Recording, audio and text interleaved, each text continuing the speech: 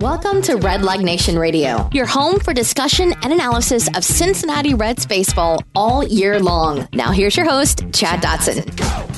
Hello everyone, welcome back to Red Leg Nation Radio. This is episode number 277 of the world's most dangerous podcast. I'm your host, Chad Dotson. With me again this week, back from his 3-week suspension without pay, your friend and mine, Jason Linden. How are you, Jason? Well, I have a question. Let's hear it. I was suspended without pay. Was I supposed to be getting a paycheck? Oh, it's in the mail. But you have to send it back now because you were suspended without pay. Listen, you can't suspend me. You might technically be in charge, but everybody knows who really runs the show here. Are you suggesting that you're the heart and soul of this thing we've got going here? I'm not suggesting it. I'm stating it outright. Okay, well, all right, I'll accept that. All right, well, you are back, though, and I'm reinstating your privileges in full, and we're going to talk about the Cincinnati Reds. The Cincinnati Reds began the second half not so well. It's not been great. Not so well. You know, at the All-Star break, 4.5, 5.5 out, and, still, we got a chance here. They were 4.5 out at the All-Star break. Listen, never have a win or two. It's been a long time since 1 or 2 wins have mattered more. And the Reds are, if things continue tonight as they are trending, they're going to be 2-6 since the All-Star break. That's not the way we wanted it to go. It's not great. But everyone's healthy, and the Reds are ready to make an assault on the second half of the season, right? I mean, listen, here,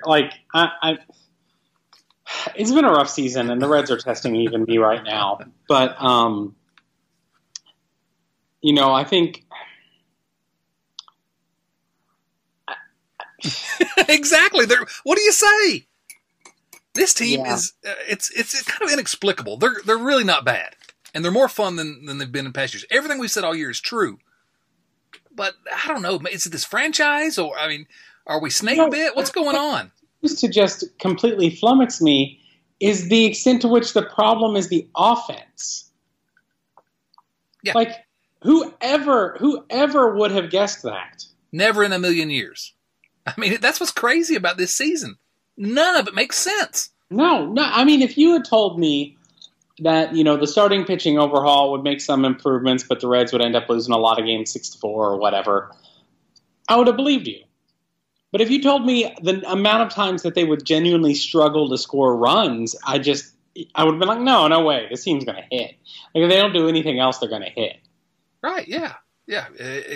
All our one-run losses are going to be 3-2 and 2-1. Never would have believed it. Yeah. And again, everything that we've been saying all season long, I 100% still believe. But what is starting to worry me a little bit is the Reds are struggling, and all of a sudden the injury bug is really starting to hit. And it's mostly hitting the offense to the extent that the Reds have an offense. Let's talk about Go ahead. No, go ahead. I just want to run through all the transactions in the last week, and really most of them in the last 2 or 3 days. Yeah. 1 week ago, Wandy Peralta back. All right. That is not something that helps the Major League team. It exists, yes. Yeah. So Raisel Iglesias went on the paternity list. Oh. And he was replaced on the roster by Juan Graterol, Louisville Bats AAA catcher. And and then same day the Reds signed Justin Grimm. I mentioned only because he went to a high school close to where I live, and yay Justin Grimm.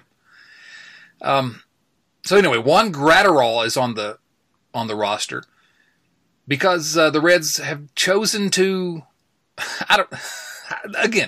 This was on the 17th. Curt Casali was still on the active roster that day.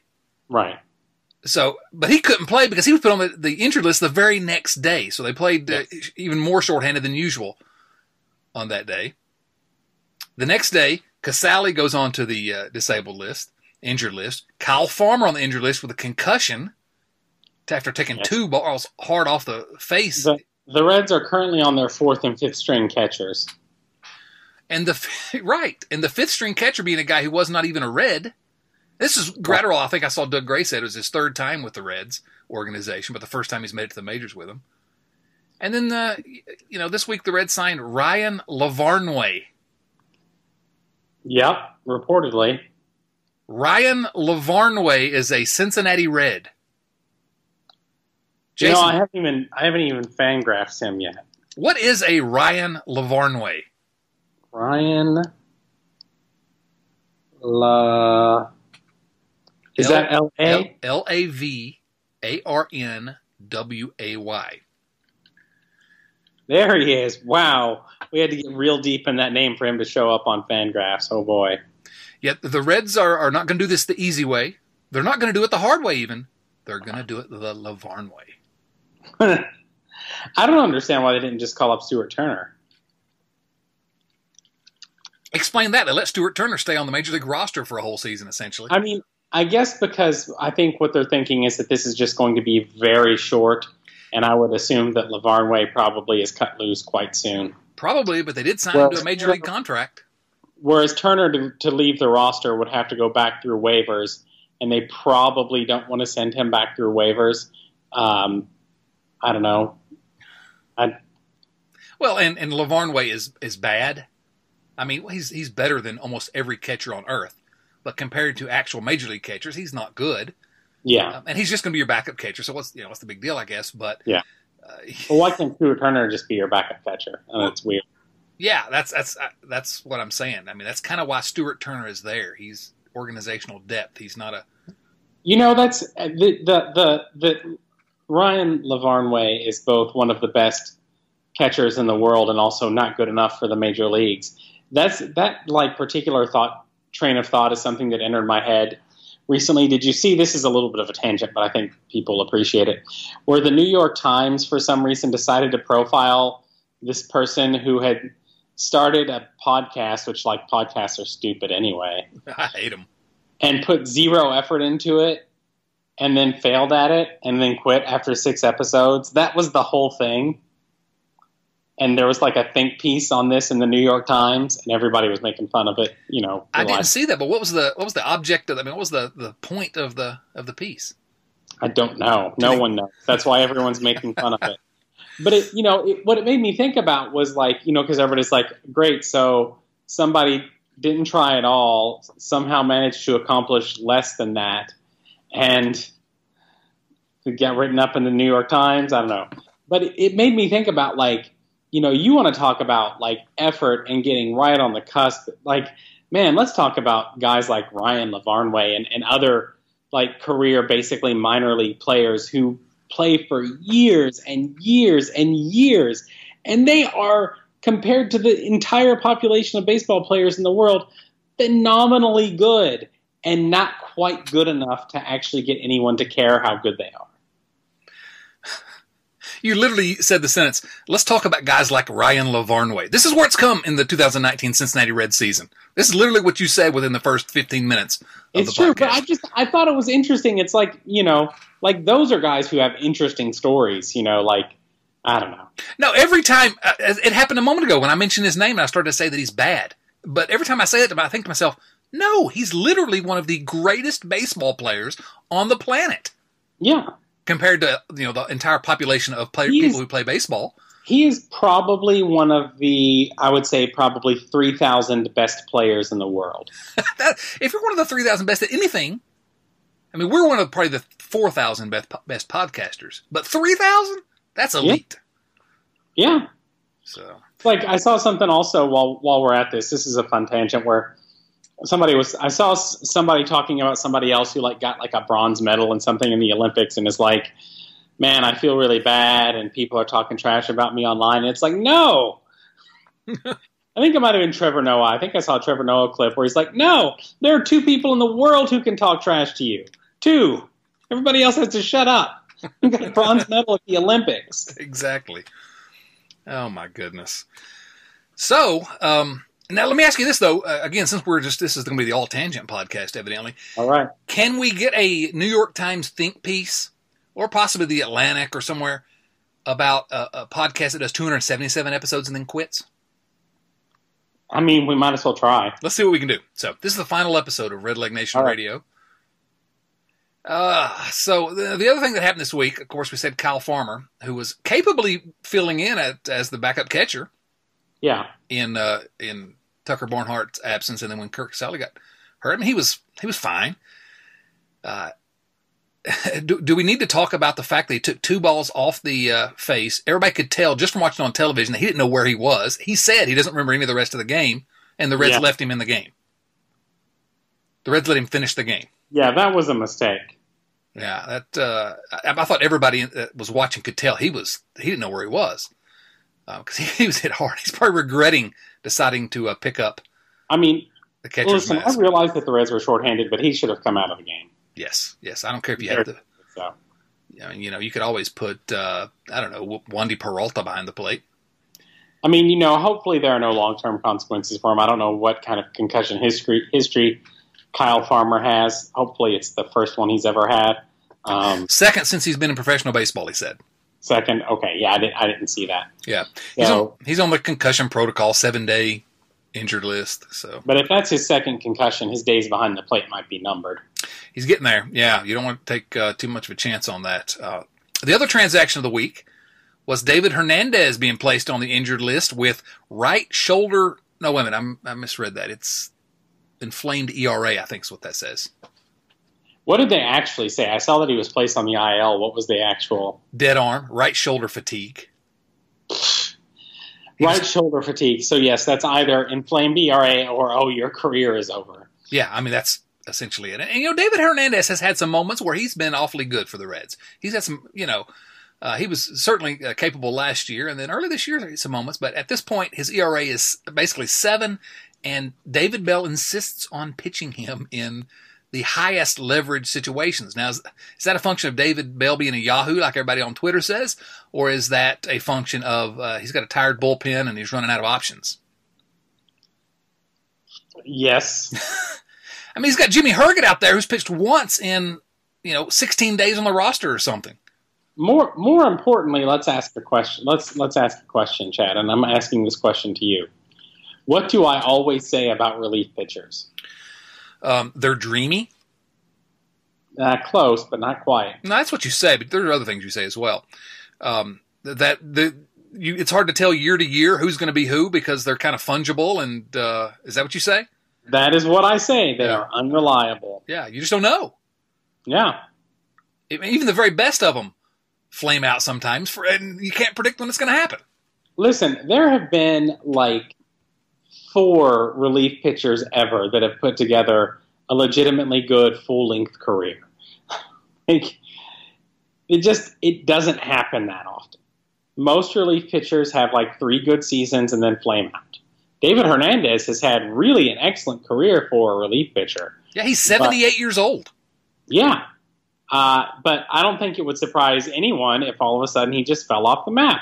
Not because he's bad at his job or anything like that, but because relief pitchers are weird like that. Yeah, I mean, he.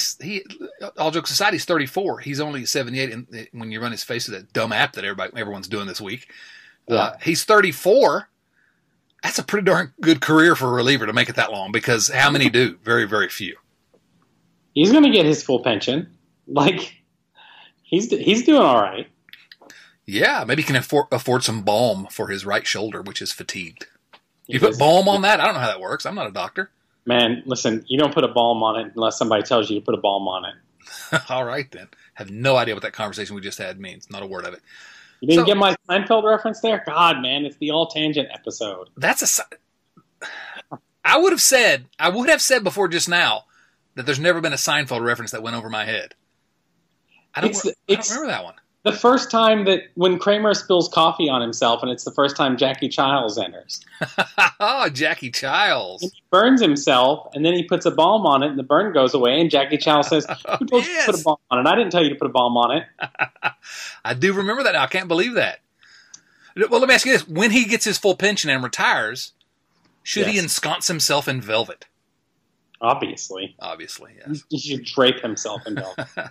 I had to come back with a Seinfeld reference to make up for that. All right. So anyway, the Reds, this is what concerns me because the Reds really need a hot streak right now. They're still not out of it.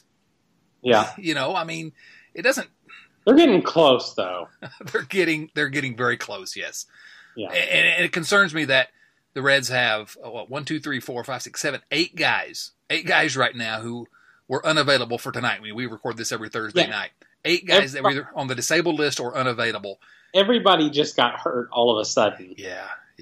I mean, they're not all on the disabled list, but Barnhart, Casali, your starting catchers, are both the disabled list. Right. Dietrich didn't play because he was forced out with a right knee contusion, and same with Senzel, who had a hamstring injury. Said he's okay, but he's not playing tonight either.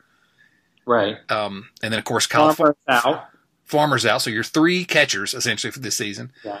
Garrett's out. Iglesias is out. And then Alex Wood. Yeah. Well, do we even count him at this point? He's perpetually out. I'm saying these are guys that would, with the exception perhaps of Farmer, if all these guys were healthy, they'd all be on the big league roster, and Farmer probably would too.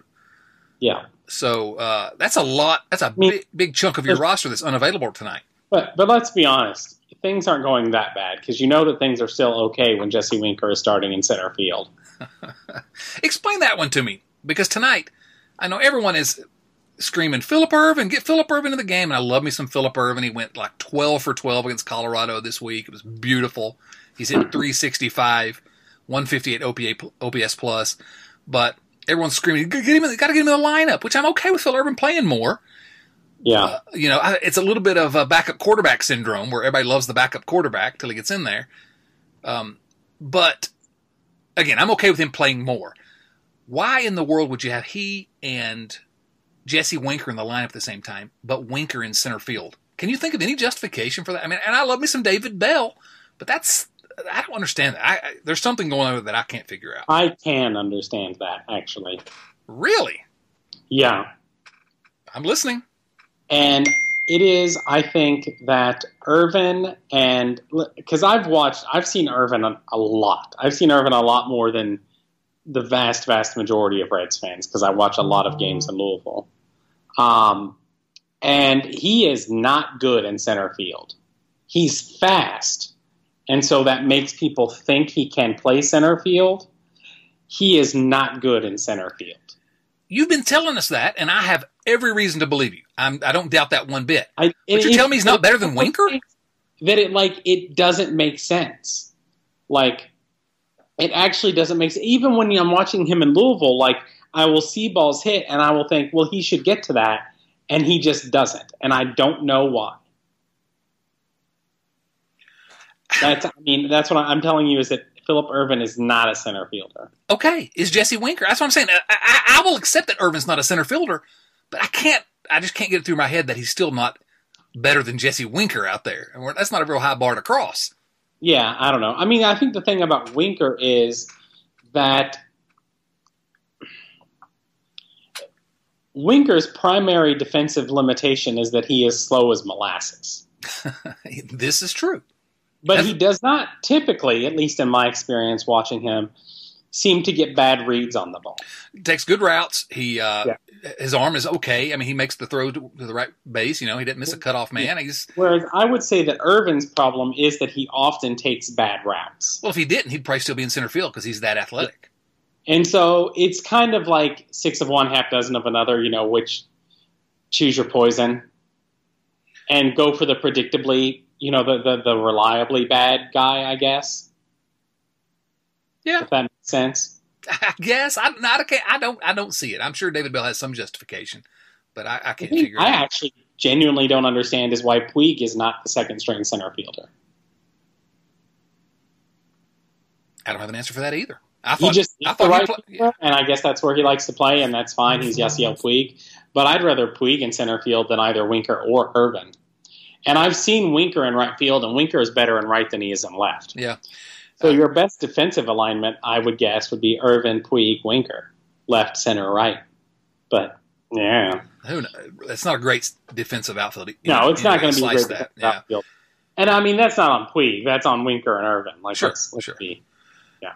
I want to talk a little bit more about Puig in just one moment. But let's talk about those other two outfielders for a second here. All right. Winker and Irvin. I'm on the Jesse. I'm a fully paid member of the Jesse Winker fan club. Going to run for the executive board next year of the Jesse Winker fan club. Good. Look forward to it. Hopefully, I get to be either the secretary or the treasurer. But there's been some discussion about some camps are upset that Winker's not playing every single day. Some people are upset that Phil Irvin's not playing more, and no one seems to. And I'm setting this on a tee for you here, Jason, because I know your thoughts on this, but I don't have any issue whatsoever with, I think, a Jesse Winker, Philip Irvin platoon. Everybody hates the word platoon. And Jesse Winker's 25, and I want him to get some at-bats against left-handers so he can learn. So he can, because I think he can hit left-handers eventually in the big leagues. But I don't hate a Jesse Winker, Philip Irvin platoon, Winker hitting against right-handers, Irvin against left-handers. Am I wrong? You are not wrong, and you knew what you were doing. You understood. You know what that was about just now. I was trying to set it up for you here. Yeah, no, Winker is, I think, my thoughts basically would echo yours. I think Winker is always going to have a platoon split, most likely, because he's human and not Joey Votto. But, yeah, I think he probably could learn to hit left-handers better, and I think that the only way to do that is via practice. But in, the current situation, I don't see anything wrong with an Irvin Winker platoon. One of the things, though, that, people get – I've said this multiple times on the podcast. People get really confused about the difference between someone who is a rookie and someone who is young. And Philip Irvin, while I think still technically a rookie, is not necessarily what you would call young at this point. He's 13 months basically older than Winker, so he just turned 27. Winker hasn't quite turned 26 yet. Irvin's gotten at-bats over the course of 4 seasons, got about 400 plate appearances. Jesse Winker has about double that. Okay, but Jesse Winker is a year younger than Philip Irvin with twice as many plate appearances as Philip Irvin has. And that's enormous in terms of talent. You don't bench Jesse Winker for Philip Irvin. You just don't do it. And, one of the other things that people really need to understand, and I feel like sometimes people listen more on the podcast or whatever, is if you really want to know how good a player is in the minor leagues, go to Baseball Reference and look at their minor league stats, and yes, look at what they are, but there's a column over on the far left that gives you a plus or minus for how old they were relative to the league. Okay? That's a big deal, yes. Yeah, at this point, Philip Irvin is basically dead average age for a AAA player. I'm not looking at it right now, so he might even be a little – AAA players tend to skew really old because it's where a lot of 32-year-old guys, 31-year-old guys – are hanging out getting cups of coffee every now and again. But Irvin is just at the very outer reaches of even really being able to be called a prospect and is still trying to establish himself. Whereas Jesse Winker, were he still in AAA, you would think he's still a prospect, but he needs to get up there soon. And he has basically 2 seasons of Major League playing time. He has 2 seasons, essentially, of Major League playing time, as you said. And I'm going to say this, and somebody's going to look it up and tell me I'm wrong, but I'm 100% sure that I'm correct. No, 99% sure. At this same exact age, Todd Frazier hadn't played in the Major Leagues yet. I think you're probably right. It's somewhere right around there. So, and that's the difference between a guy that – we have a viewer mail question about Jose Peraza later, so let's not talk about him. But it's the similar argument, which is when a guy debuts so young – That's evidence, regardless of what the numbers look like necessarily early on. Yeah. That's evidence that there's real talent there. Todd Frazier got 41 games when he was the same age that Jesse Winker currently is. There you go. Yeah. So, but where do you go, though, with the Winker-Irvin platoon idea, though? I'm fine with it for now. For now, yeah. And honestly, to me, a lot of it depends on what the Reds are trying to do with the rest of this season. Honestly, if the Reds had won 3 more games than they've won, then I think you say Winker, Irvin platoon, and let's hit it for the playoffs. But given the way things are going, especially if they can't pull it together tonight and and somehow manage to come back, which they're trying, but, we'll see. But if they can't come back tonight, then I think you're entering into the point where it starts to be like, let's look at next year. And in that circumstance, I actually think you play Winker every day. Let him try to learn against those left-handers. Yeah, I think you're right. I think if you're trying to win every game, and I actually expect the Reds, no matter what happens, that's what the Reds are going to be doing most of the rest of the season. I think probably that's right. And I think it makes some sense. If you're trying to put the best offense you can out there, especially as this offense has struggled, I think a Winker-Irvin platoon makes a lot of sense because Irvin does crush left-handers. Yeah. And Winker, his numbers against right-handers are fantastic. His numbers overall are good. I got no issues with a 25-year-old with his numbers. But you could see something like a 140 or a 150, W runs created plus or OPS plus or whatever your preferred stat is. Like basically getting 50% better production than the average hitter out of left field if Winker and Irvin were platooning. I think so, yeah. That's a possibility. And platoon's not a dirty word to me. I mean, you got to mix and match and use the guys you got. A lot of people don't want to have 8 starters. Maybe it's the Big Red Machine leftovers. The grade 8. You got to have, even though those guys didn't play together very often, really, but you got to have 8 named starters. I don't buy that. So, do we want to talk more about your boy Votto? No. Listen. I don't know. We'll see. He's kind of back struggling again, though. I feel like, and you can tell me if I'm seeing this through Joey-colored glasses, but I feel like he has been going through a run lately where he's had a couple of these recent years where he's like hitting the ball hard. It's just kind of not in the right place. This is all eye test stuff, but he doesn't look to me like he did early in the year. So I say I agree with you, but yikes, his slugging percentage is below 400 now. Yeah, but we're really just talking about a handful of games that he's been kind of not getting it done. And that, it could easily, one game he could erase all of it has gone away over the last several games. So, I hope he will. Yeah, me too. I love Joey. We'll see with Joey. I'll believe in Joey until Joey tells me not to believe in him. Joey. Though, what we really need to talk about is this. Joey. But also, it has been made clear through various, I've seen enough on the internet to know that Joey Votto has a burner Twitter account.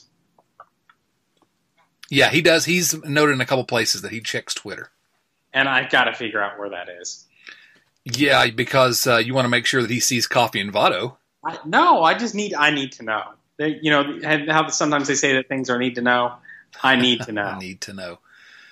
Well, it doesn't bother me if he's creeping on Twitter and sees my tweets because I'm a longtime admirer of Joseph Daniel Votto. Listen, Joey Votto, in case, I think perhaps because he has been having a not the greatest year this year that we haven't said this often enough, the greatest hitter in the history of the Cincinnati Reds. That is. Are you just going to forget about D'Angelo Jimenez that quickly? I mean, get out of here with this nonsense, Jason. I thought you were going to bring up Thomas Howard, and I'm just glad that you did. Come on, that's Xavier Nady. Hey, what about Xavier Paul? Xavier Paul? Did Xavier Nady even play for the Reds? Was I thinking about Xavier Paul? You might have been. Who knows? They're obscure. Shout out to obscure former Reds Twitter account. By the way, speaking of former Reds, do you know who Philip Irvin is? And this will put this, I think, perfectly in context for a lot of people. Philip Irvin is Chris Heisey. Yeah. Yes. And that's not a bad thing. That's not a criticism. Again, Chris Heisey, good ball player, had himself a nice little career. Is he still even playing? I wouldn't be surprised if he were still hanging on. No. He hasn't played since 2017. But yeah, a whole lot of people have done a whole lot worse than Chris Heisey. Yes, I'm telling you. And that's the difference between he and Winker. Winker being younger and better is that Winker has a chance to be an everyday guy. Philip Irvin is probably a pretty good fourth outfielder for a few years and a guy that can hang on because of his athleticism for a few years more. Yeah. And people act like that's a criticism to say he's not really going to hit 365 the rest of his career. So one more guy I want to talk about on the offensive side of the ledger, and that's Yasiel Puig. You like this Yasiel Puig?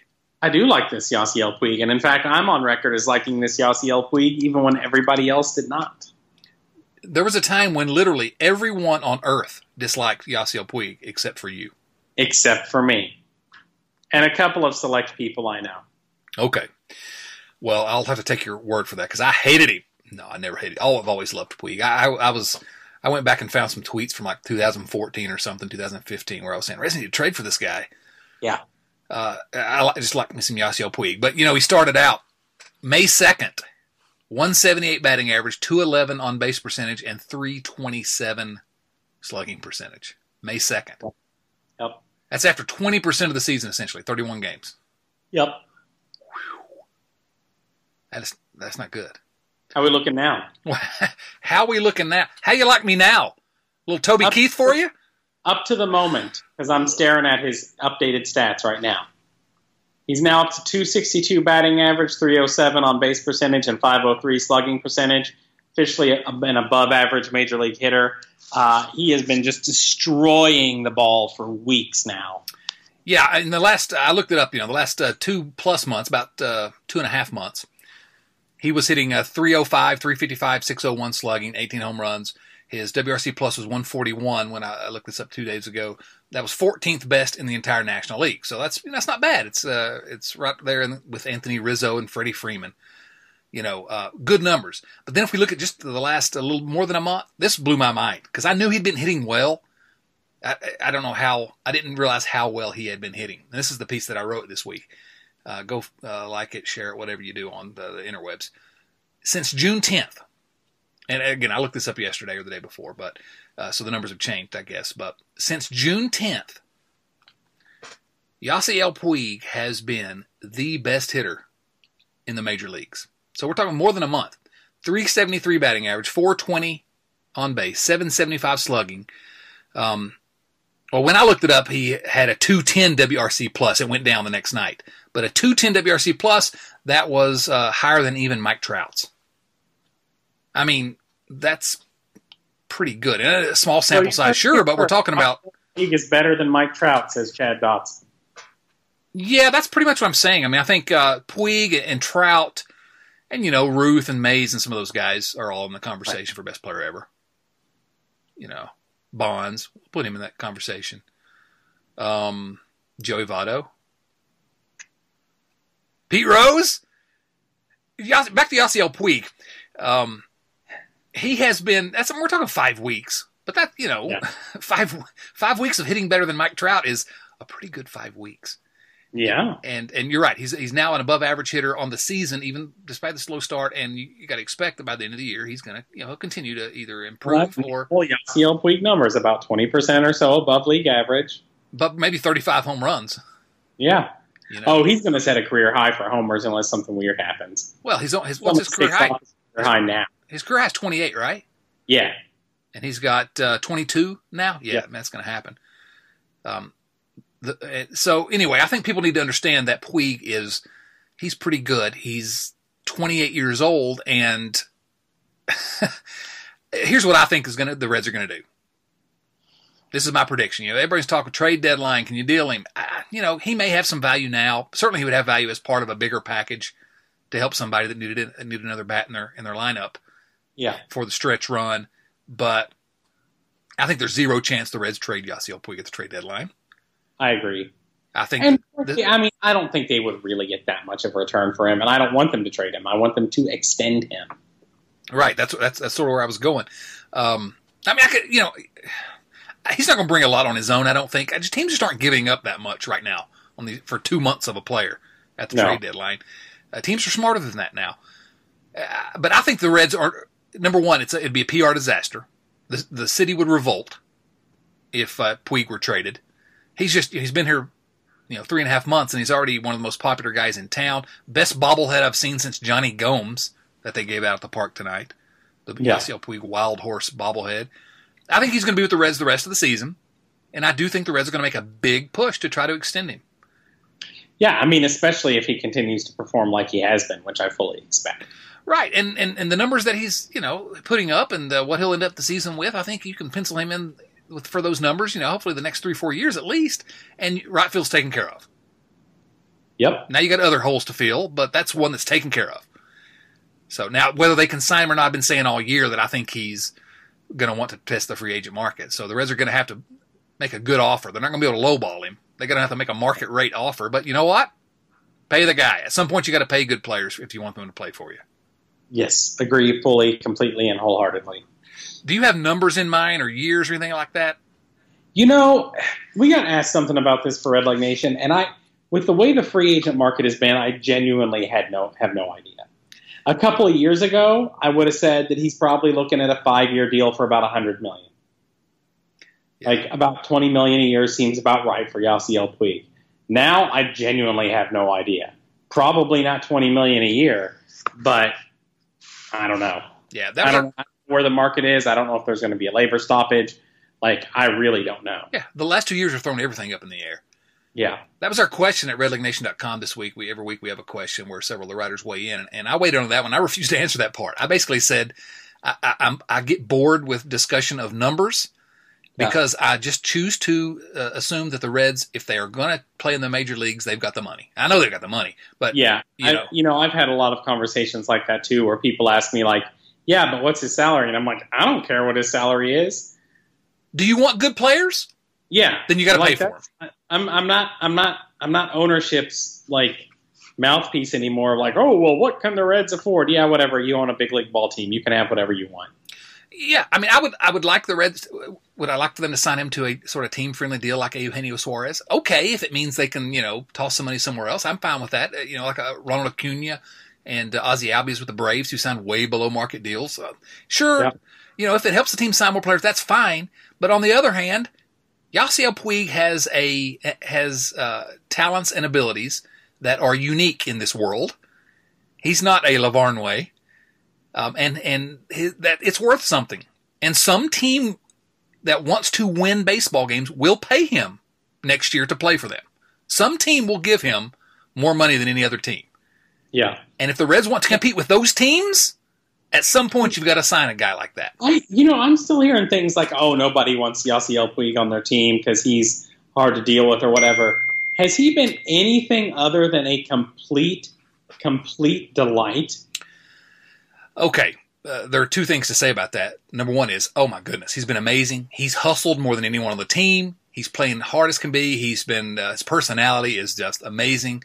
The other side is he did admit before he came over here I didn't always play hard, but now I got to get paid basically. So I mean, you don't know how much of that is, but everything I've seen since he came to Cincinnati makes me just love the guy. And he's not dogging it. I mean, he had that reputation, but he's not even taking a single playoff. You know what I mean? Yes, I do. I like me some Yasiel Puig. 4 years. If the Reds could do a deal for 4 years, I'd go 5. But I love the idea of having him in the lineup for the next 4 years. I agree. When he's still going to be athletic and the arm is still going to be good. So, oh man, I guess before we get into some viewer mail questions, the next thing we need to discuss is really this: how do we look at the Reds right now? If you follow on Twitter, and don't follow on Twitter, Jason, I'm going to reveal something here to you, which is that I deleted the Twitter apps from my phone. I do it on my desktop when I have the laptop up or something, but I just it's too toxic to have it in my face all day long. So I deleted the apps on my phone. Which if you've been on Twitter, that's what you'll notice that I've not been around as much lately, because it's just when I have a computer up in front of me that I get on there. So, but if you follow on there, the fan base is melting down. It's over. Yeah. It's over. I don't log into the Red Leg Nation account basically ever now because of that. My personal account, I'm with you, except that my strategy is that I've just blocked an enormous amount of people. Like my solution now is if someone I've never talked to before comes into my mentions, automatically complaining in a way that makes them kind of a turd, I just block and move on with my life. That's probably a healthier way to deal with that awful app. But I don't know if the Reds end up losing tonight, and they're probably going to. They're down going into the ninth inning as we speak here. They're going to be 8 games under 500. I don't know, man. At some point, it's going to be too late. And we're getting there. I don't think we're there, but I still want to be optimistic because this team is still fun. I still love this group of players. Yeah. You know, they're fun to watch and the pitching's good. I don't know. I don't get it. That's, we're here to analyze the Reds and that's my analysis. I don't get it. I don't either. I mean, I find myself being like, boy, the Reds really need to add a bat this offseason. Yeah, I didn't see that coming. You know, one thing. All right, Chad, I'm about to do something that might be a mistake right now. Okay. Let's hear it. The Reds, like, the output from second base is looking real shaky. Here we go. But from both people that everyone wants to have starting at second base. Put on your seatbelts, viewers. It's happening. Dietrich has not hit for a while. He's not. Jeanette was hurt all year and has not exactly been setting the world on fire. And yeah, I mean, you want to talk about, like, if you want to let Yasiel Puig go, you really are potentially going to be hurting because somebody's got to play second next year, and you got some holes around the lineup. Yeah. You're going to have to be adding one more if you open up. But quickly before we get into viewer mail, let's go back to our Derek Dietrich watch, which Chris Garber and I talked about last week. Derek Dietrich now 19 home runs, 23 walks, 21 times hit by pitches. That's fascinating. So we're wondering which of those will he lead? Which will be his highest total: home runs, walks, or hit by pitches. 21 times he's been hit by pitch.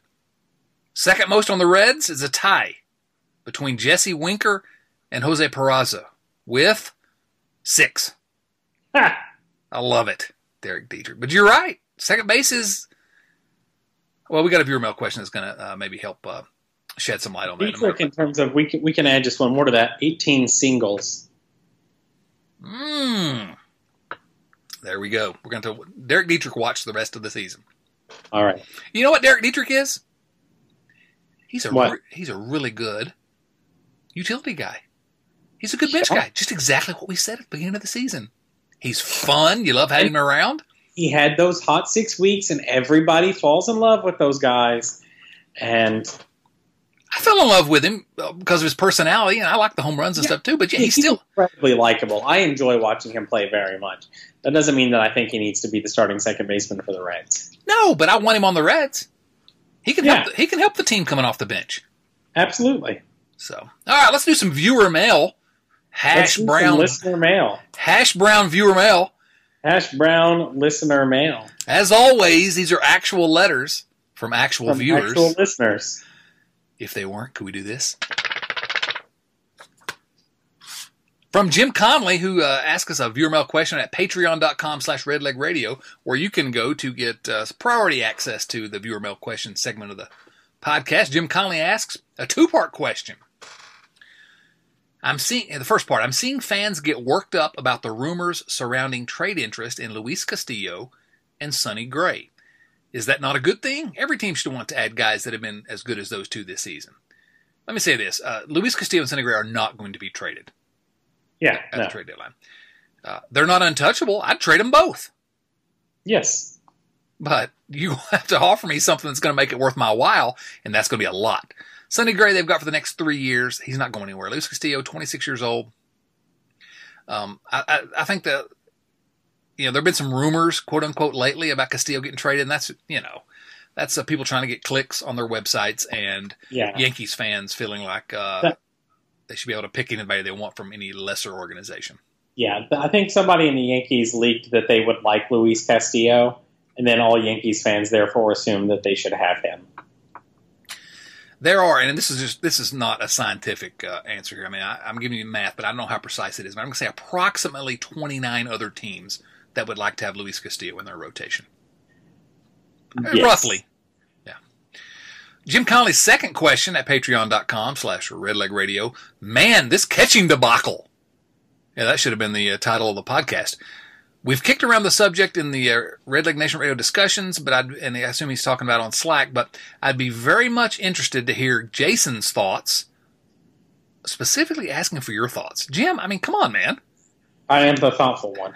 I'd be very much interested to hear Jason's thoughts on an upgrade at the position considering offense and defensive metrics.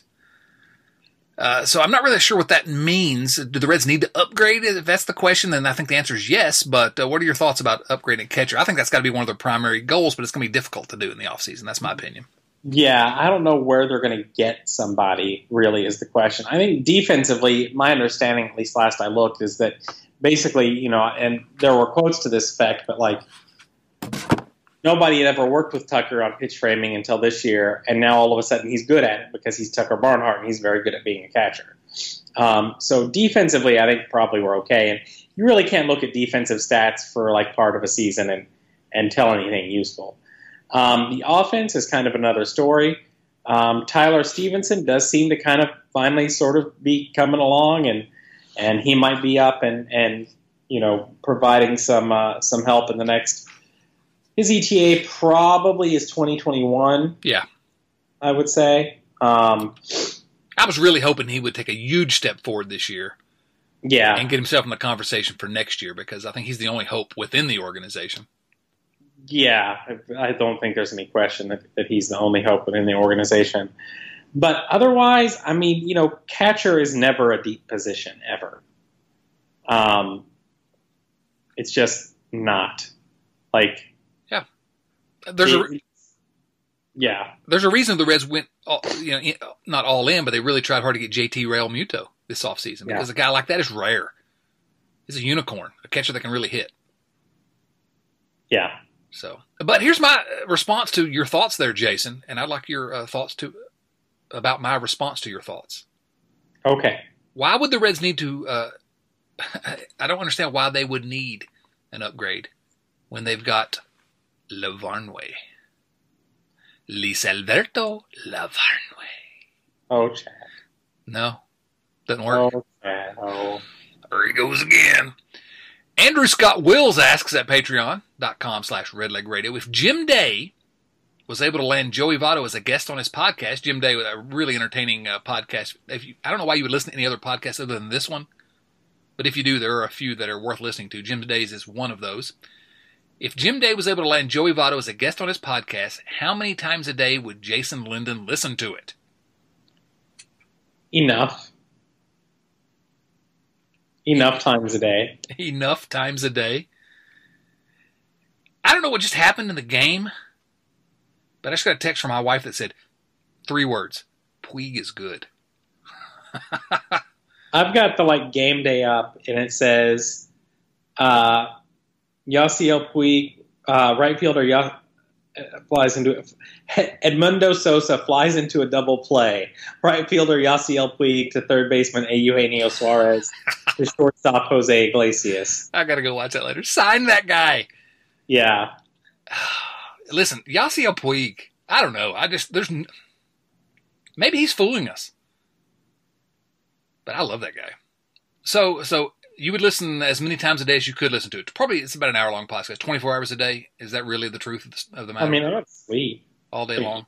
You'd have it on in the background when you're sleeping, though, right? Maybe. We'll see. Maybe. We'll see, he says. All right. Next question on viewer mail. You like the viewer mail, don't you? I love listener mail. You love some viewer mail. Next question is from listeners. Next question is from Joe Farfsing. I don't know if that's a real name or a pseudonym, or I've never seen that name before, but Joe Farfsing. First of all, let me say about my buddy Joe here, new patron at patreon.com. Thank you so much, Joe, for joining the fun at Patreon. I'm just blown away by the response, and people continue to find us at patreon.com/redlegradio. Joe's one of our newest patrons, and really do appreciate you, Joe. His question, it's a good question, and it is very particularly worded. Longtime non-listener, first-time non-caller. He says, "You both are conductors on the Jose Peraza train, but I don't see it. He's not terrible, but after roughly 3 seasons worth of plate appearances, he has a WRC plus of 82 and grades out as a slightly above average defensive second baseman and below average shortstop and outfielder using UZR. Parentheses, I know no defensive stats are complete and accurate. When could we admit that he's a stopgap utility guy and not a contributor on a contending Reds team?" You want that one, or you want me to take the first stab at it? I'll go first on this one. Okay. I think he gets one more year.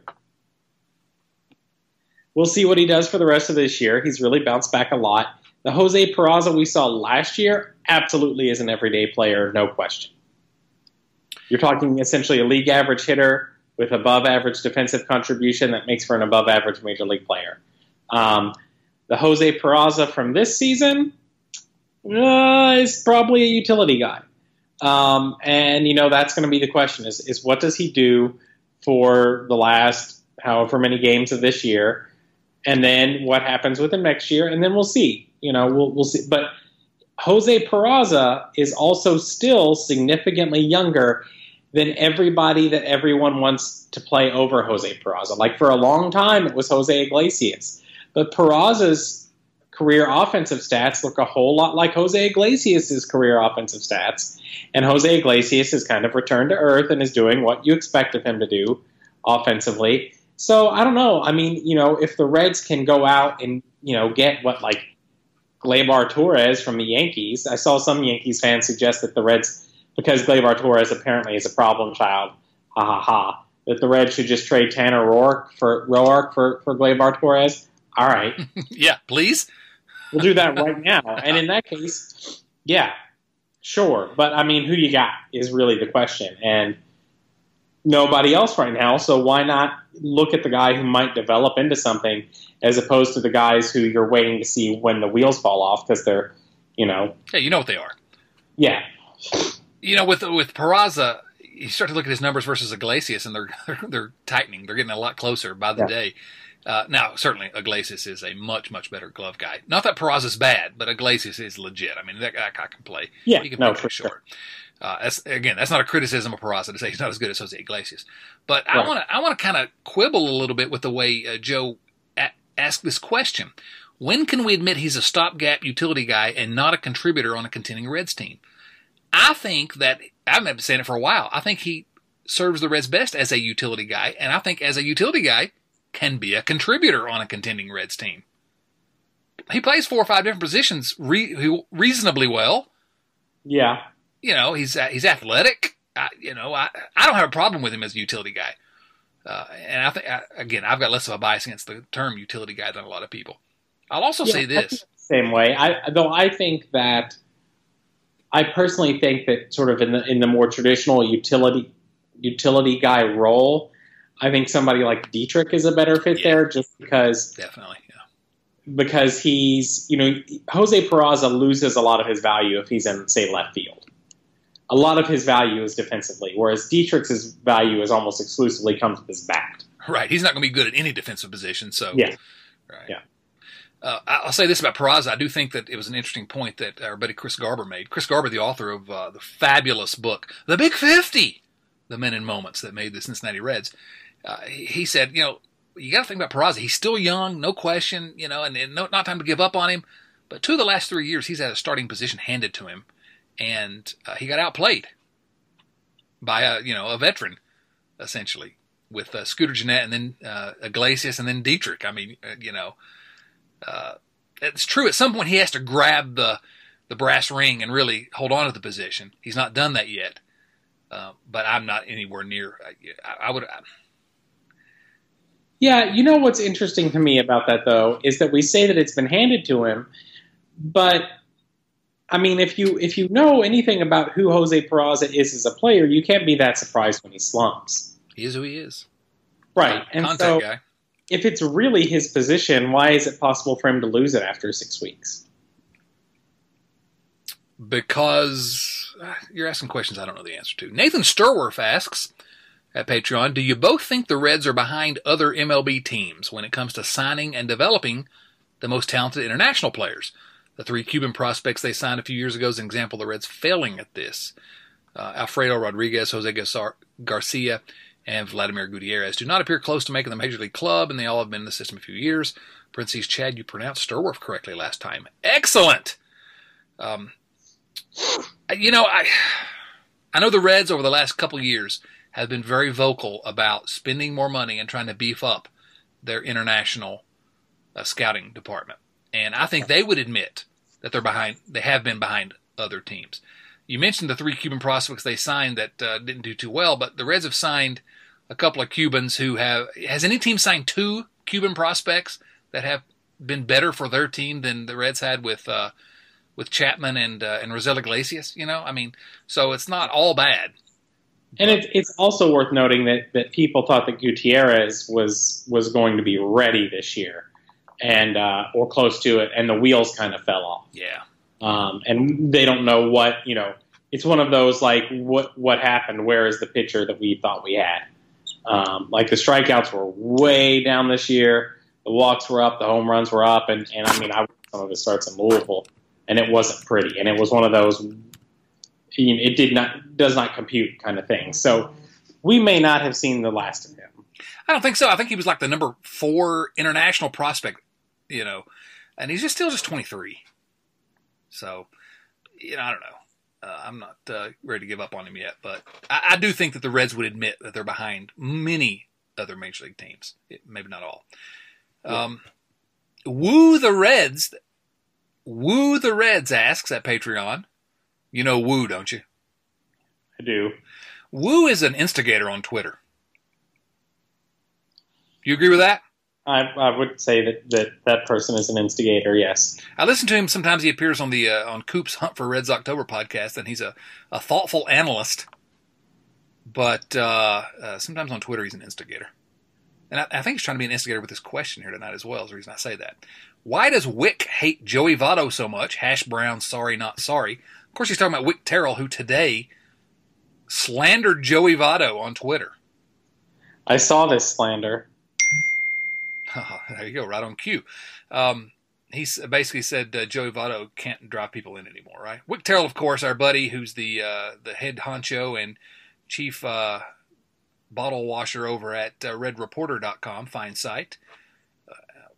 He said that Joey Votto can't drive people in anymore. Is that basically what he said? No, he's like, I don't understand what this is about.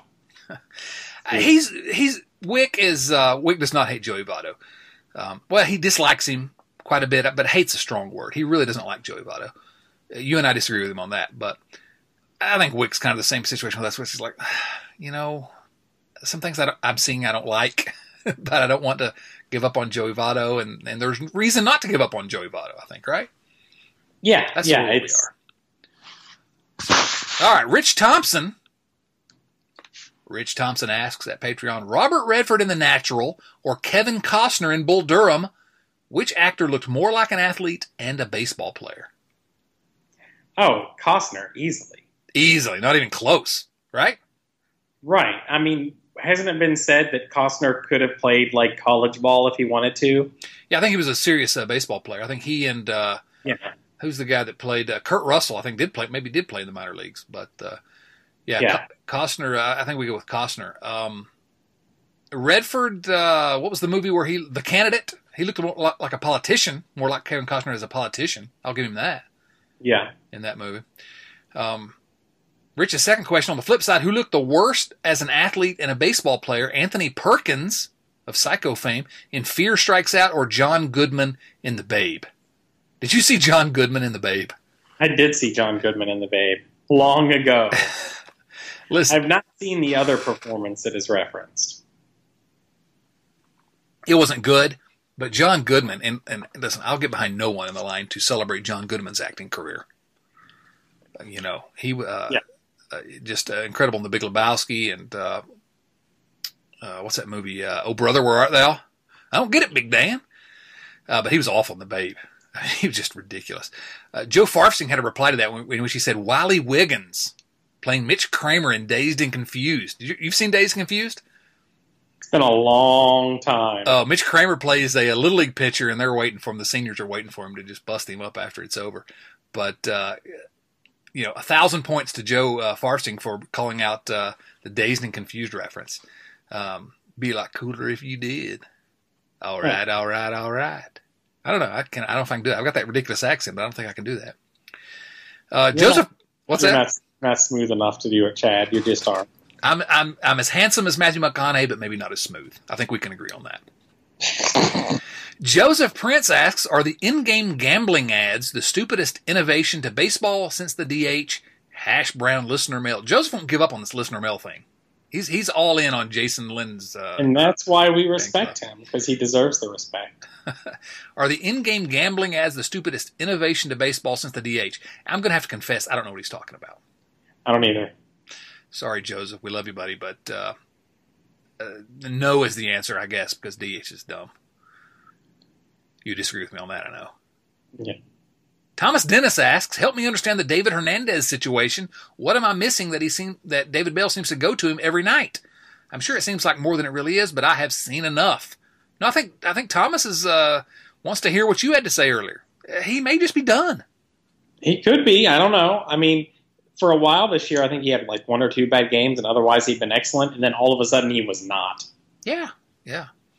And that happens with relief pitchers, and sometimes they get better and sometimes they don't. He's 34. It just, now why does David Bell keep going to him? I think, Hernandez was good last year. He's had a good career, and he's pitched in some high leverage spots. And earlier this year, there was that one game where he came in with bases loaded, no outs, and got out of it. And I don't know, maybe David Bell just is like, if I can do that, I trust him. And it also maybe I don't trust Jimmy Hergen, I don't trust Matt Bowman, and I don't trust Robert Stevenson. And Amir Garrett's hurt, and Rosell Iglesias is on the paternity list. He wasn't at the time, I guess. But So maybe Hernandez is one of the few. But, boy, he never goes to Jared Hughes, it seems like. No, which I don't understand at all, because Hughes just seems to still be getting results. Like, I don't know. He has since he joined the Reds, yeah, I know. Clayton Duncan asks, what are your go-to seats at Great American Ballpark? He has 2 questions. That's the first of them. And, by the way, kudos to Clayton Duncan for using a GIF as his avatar at Patreon of Forrest Gump waving from his shrimping boat to Lieutenant Dan. That's a good GIF.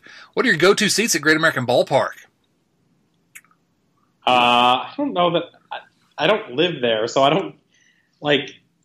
I mean, I try to stay on the first base side because that tends to be not in the sun. That's the first. Yeah, that's the first element. You got to be first base side. I sat in the diamond seats one time.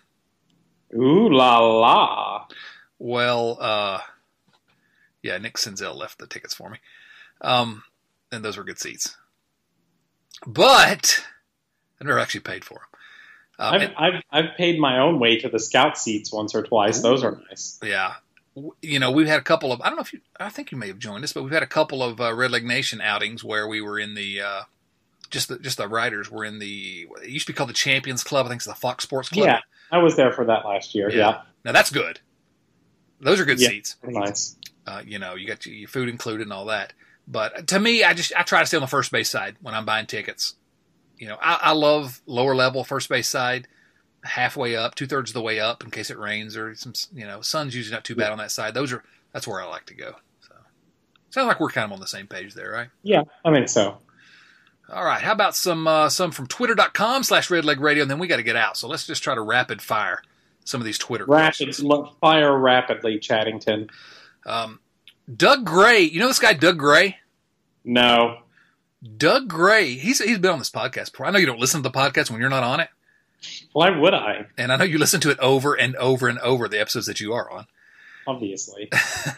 Doug says, please read my actual piece of mail that I'm sending you here so that everyone can view it. Here's my question. What's the most popular way that people view Red Leg Nation Radio? You got a pithy answer here? I mean, I think the only viewers in this instance are Chaddington, the Bear, Dotson, and me. The fact of the matter is, and Jason doesn't know this, but it's kind of been a secret, and people have to kind of ask me, on the down low, as the kids don't say anymore, but they used to at one time. But for a certain price, every single episode of Red Leg Nation Radio, I have a camera on me, and you have to pay a certain amount to watch me. Whoa! Yeah. Off the rails. Off the rails. And if you pay enough, I don't wear my shirt. Jeff Carr has, Jeff Carr, host of the Locked On Reds podcast. Jeff Carr asks, who's your favorite filmmaker and what movie made you decide this? So I'm going to take this one. If you have an answer, you can. I know you and I have talked about movies, and you're not as big a movie fan as I am, but you may have an answer to that. My favorite filmmaker, and there are a few that I love. Richard Linklater, the aforementioned Dazed and Confused directors, up there.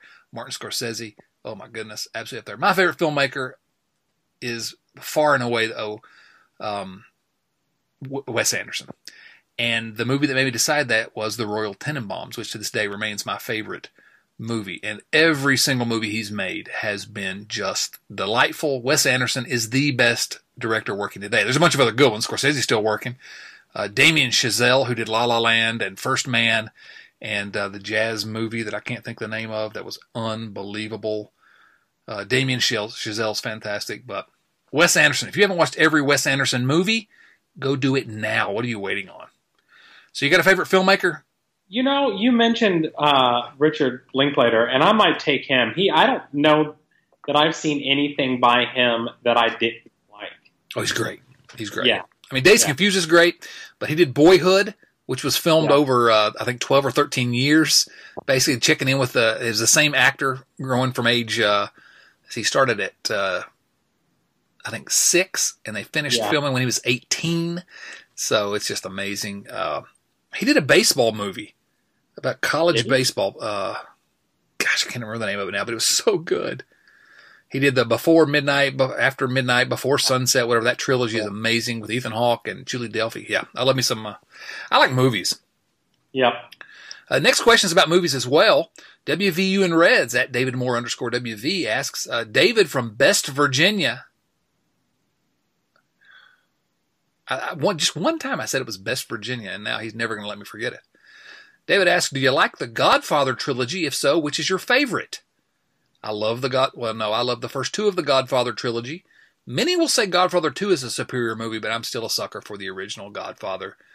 Marlon Brando, it's just Pacino. Oh my goodness, it's just amazing. Of course, De Niro's in the second one, and it's a great one as well. But James Caan and the first one's great. You like the Godfather trilogy, Jason Lindham? Are you ready for this, Chad? Oh no! I know what you're going to say. I have never seen any of them. Jason, you got to see the first 2. They're legitimately classics. I know. They're on the list, and it's a glaring omission, and we all have those. I get it. Remind me of. I will. This is the all. I know we're trying to rapid fire, but I will tell a quick tangent on the All Tangent podcast. Is that when I was in college, my favorite professor, I took numerous lit classes from him, got on a tangent one day and told us a story about how he and the few people he knew would occasionally play this game when they all met up at conferences, which was you had to go around the room and admit to something that you had not read. And again, these are English professors. And whoever came up with the most embarrassing thing to have not read won. And the biggest one ever in the group was the English professor who admitted to never having read Hamlet. An English professor? Yeah. Well, listen, I can deal with an English professor who hasn't seen The Godfather. Yeah. But not having read Hamlet, that seems like a bigger omission. There are things that we miss from time to time. Well, you have your blind spots. But I refuse to say it's the Godfather trilogy. Let me just add that because the third one, it's awful. The third one is just, it's terrible. And Sofia Coppola's in it, and everybody piled on her because she was legitimately awful. She's turned into a fine filmmaker in her own right, but she was an awful actress in that one. I shouldn't say that. I feel like I'm piling on, but anyway, the first 2 Godfathers are amazing, but the first is my favorite. David's second question: do you foresee the Reds being a major player at the trade deadline this year, whether buying or selling or both? I've said that I think it's, no, I don't think they're going to be a major player. I said if they do anything, it's going to be some mixture of buying and selling. And I could see him swinging like some huge deal. I could see him doing a blockbuster. But I don't know that I see any real like tiny deals, just dealing away. Yeah. Tanner Roark's maybe the only guy that I could see maybe going. I kind of think it'll be either something pretty crazy or they mostly stand pat. Yeah, I think so.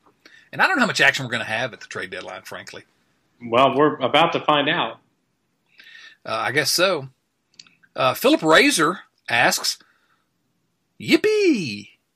Yippee? Yip, Y-I-P-P-I-E question mark. What does that mean? I never try to interpret Phil. Phil Razor. He just wants to hear his name. Philip Razor with 2 L's, everybody. Philip. 2 L's? That's what he always says. I don't know about that, but he's a character. He exists. He does exist in this world, and we're luckier for it. Kyle Kapler asks, at Team Captain 08, Hoagie, Euro, or Sub? What do you think? I mean, we're defining these as separate types of sandwich, correct? Evidently. Well, then it's hero. No question. I'm going to say pizza. You like it a juice with your hero? You like it a juice? If you want to go, listen, there's so many problems here. If you were going to go the pizza route, then it would have to be a calzone to fit within the category. Yeah, but pizza's superior to all of those. I mean, probably. It depends on your mood. I think you're probably right about that. I eat more subs than any of them. But I think that you're probably right. I like a calzone. I love me a good calzone. Yeah. How about this? This question wasn't asked, but I want to know your opinion on it. New York-style pizza or Chicago-style deep dish pizza? Yes. That's your answer? I don't get legit good Chicago pizza nearly often enough, so I'll take that. Where I live, I can get good New York-style pizza. But, yeah, it depends. Yeah, love them both. Absolutely adore them both. I think if you get good deep dish pizza, it's an experience unlike anything else. So I probably give that the slight edge. But Brian Bouty, B-A-U-T-E. I'm sorry, Brian. You're a dedicated viewer, but I just butchered your name probably. Why do the Reds hate us so much? Hash Brown Viewer Mail. Why do the Reds hate us so much? I don't know. They've given us a lot of headaches, haven't they? They have given us many, many, many headaches. My answer to that is the Reds do hate you because you're not a good person, but Red Leg Nation Radio loves you. Yeah. So there you go. John Sheary at the Dirty 84. That's, I tried to get that Twitter handle and it was already taken. At the Dirty 84. Why haven't the Reds called up Brian O'Grady yet from AAA? Well, he's killing the ball at AAA, but where are you going to play him? I mean, who do you play? Who do you play him over right now? You talk about utility players. Yeah. I mean, he can play anywhere in the outfield. He can play first base. He came up as a center fielder, but he's mostly been playing first for Louisville, weirdly. I think you could put him just about almost anywhere. So I don't know. But yeah, I mean, the question really is, who are you cutting to bring him up? Yeah, that's what I'm saying. I don't have a problem. He is mashing the ball. Yeah. Your outfielders right now are Puig, Winker, Senzel, and Irvin. So it would be Irvin going down. It would have to be. Dietrich, I guess, is your fifth outfielder. Yeah. So. And the roster is at 40 now, so somebody would have to come off the roster for him to be added to the roster. I don't think he's on the 40-man.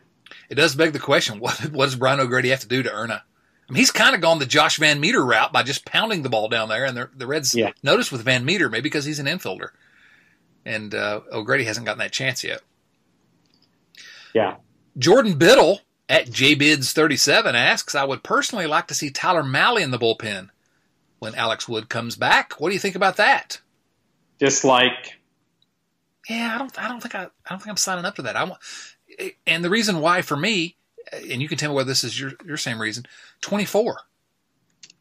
That's Tyler Mahle's age. He's going to be in the rotation for a while. Yeah. Let him work through his issues. He's a young pitcher. And he's been fine. Yeah. Been up and down a little bit, but his overall numbers are quite good. He's been roughly league average as a 24-year-old. He's going to get it. I'm not worried about Tyler Mahle.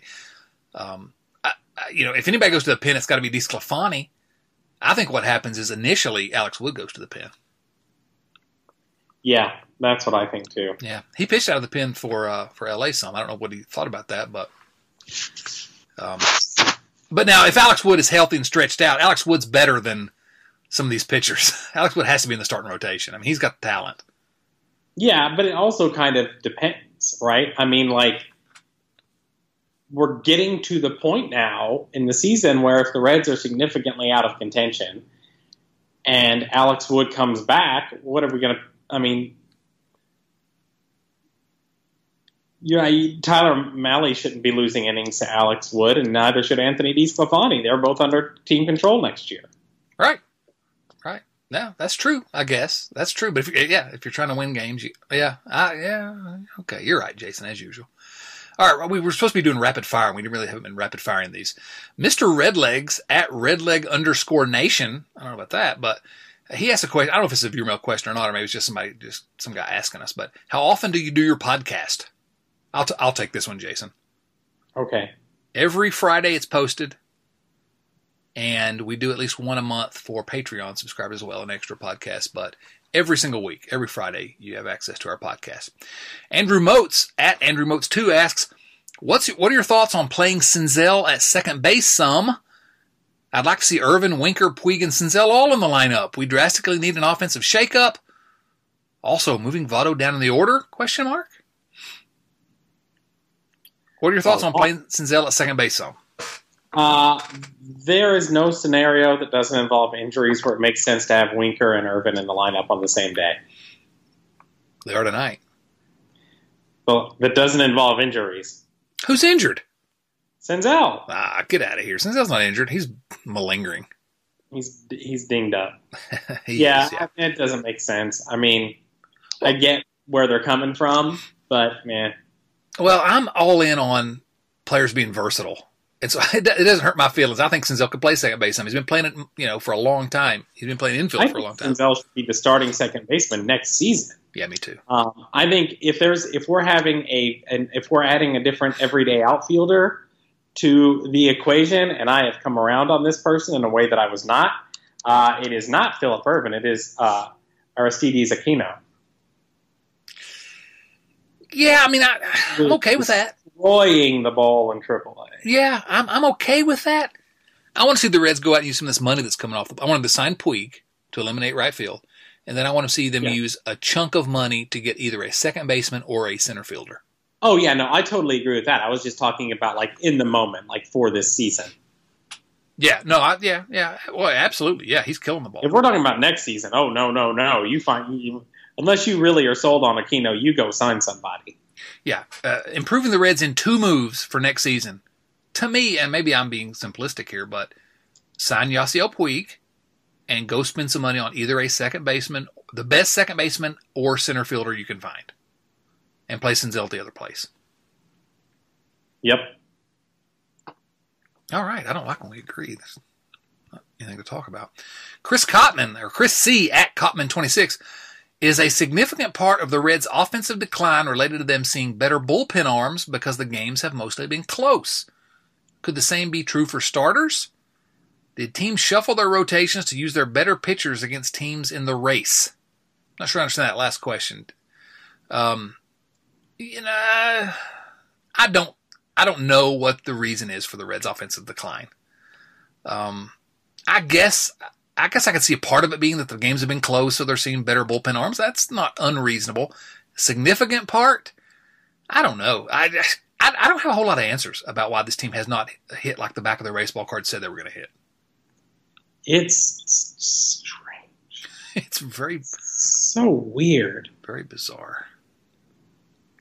Yeah, I don't know that we have a good answer for that one, Chris. Flick, at Mike Flick asks, of all the planets the Area 51 residents have visited, where do you think they rate Earth?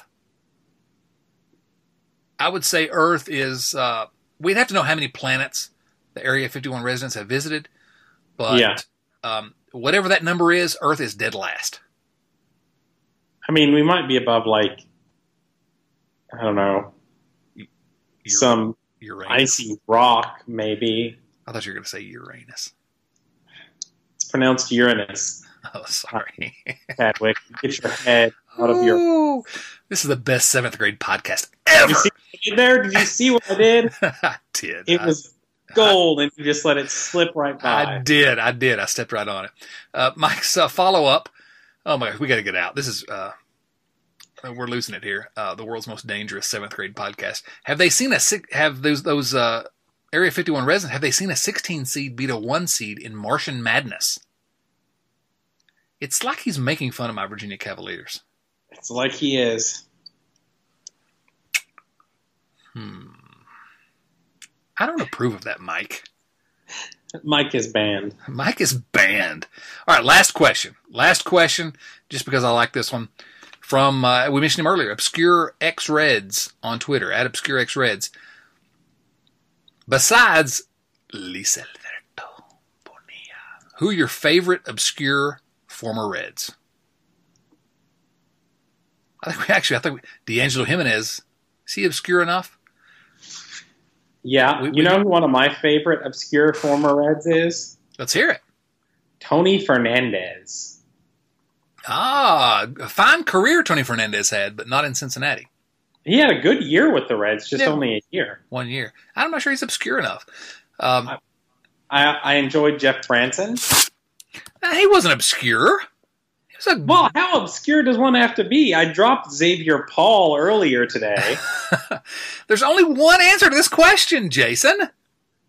What is it, Chaddington? Ryan Lavarnway. Oh, yes. Mr. Lavarnway. I like a lot of obscure former Reds, but we're going to go for Lavarnway. Last question, also from obscure former Reds. Will Tanner Roark and Alex Wood appear on the same 25-man roster this year? Ooh. It's a good question. That's the reason I saw it, and I thought we were done, and I said, no, I want to answer that one. Because I don't know the answer. Yeah. I think they will. I think if anyone is likely to get traded at the trade deadline, it's going to be Tanner Roark. He's the most likely to get traded. Yeah. But either Alex Wood's going to come back on, July 29th before he gets traded, or he doesn't get traded, in which case they will. Yeah. That's an interesting one. We'll see. Yeah. I'm going to say yes. Go ahead and make a declaration there. Yes or no?